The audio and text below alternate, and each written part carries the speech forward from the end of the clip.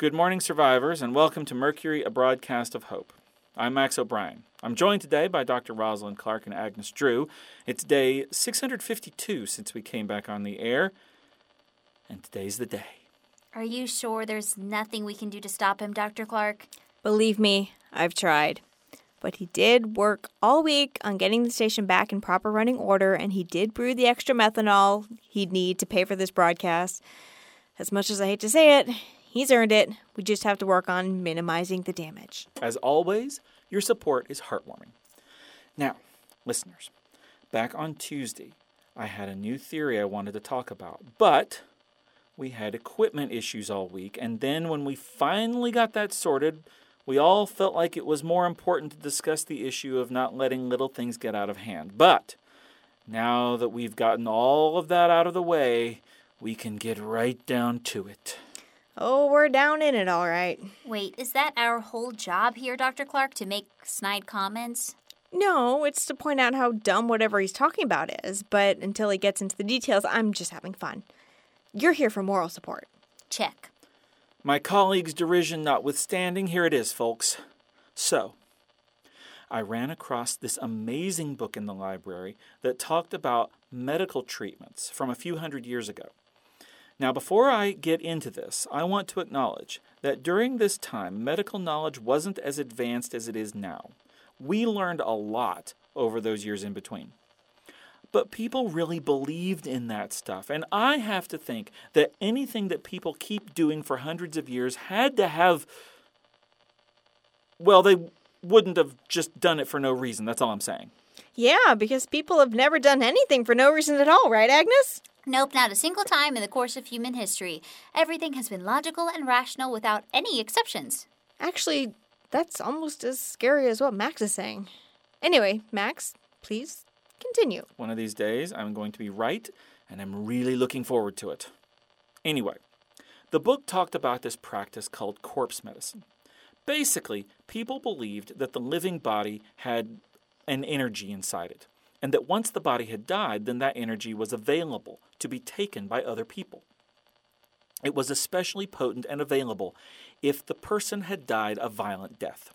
So people started gathering at public hangings so they could have a chance to touch the corpse. Dr. Clark, do we like where this is going? No, but if we can just endure it for a few more minutes, it'll pass. Kind of like a kidney stone. Eventually, hanging fell out of favor as a method of execution and was replaced by the guillotine. This presented people with illnesses who wanted to try to get some of the energy from the corpse with a problem.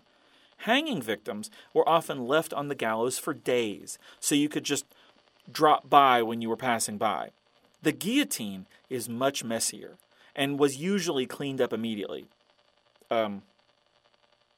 Agnes, are you sure you want to stick around for this next part? Why? I mean, sometimes you're a bit squeamish. I'm living in a zombie apocalypse. I think I can handle whatever you found in that book, Max. Go ahead. Okay. So, in order to get the life energy they were after at beheadings, people would be right there so they could drink the blood as it poured from the body. Gross!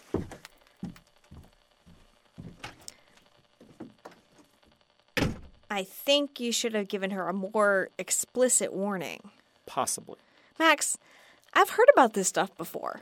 People would consume all kinds of parts of the body on the assumption that like cures like, and that they could get rid of headaches by grinding up skulls and mixing it with liquid that they would then drink, and all kinds of other nonsense. And we've already discussed that people shouldn't be doing this with zombies. That weird black liquid that comes out of them won't protect you, and neither will consuming their bones. We covered this a couple of months ago. Why are we coming back to it now? Because the book gave me a new perspective. We know the living can't protect themselves from the zombies by eating parts of zombies. That really is gross, and people should absolutely not do it. But the people who are trying that are doing it as a preventative. Corpse medicine was more about a cure. Still a bad idea, Max. If someone gets bitten by a zombie, they aren't going to be cured by biting the zombie back. True. But what if the zombies are the ones trying to be cured? What? What does it mean to be a zombie? What if the eating people part isn't required? What if being a zombie is nothing more than being a reanimated corpse? And they're eating people because they're trying to cure themselves with corpse medicine, but in reverse. I have to tell you, Max, that every time you come up with one of these, I think you set the bar about as low as you can go, but then you come up with a new one and manage to limbo right under that bar and set it even lower.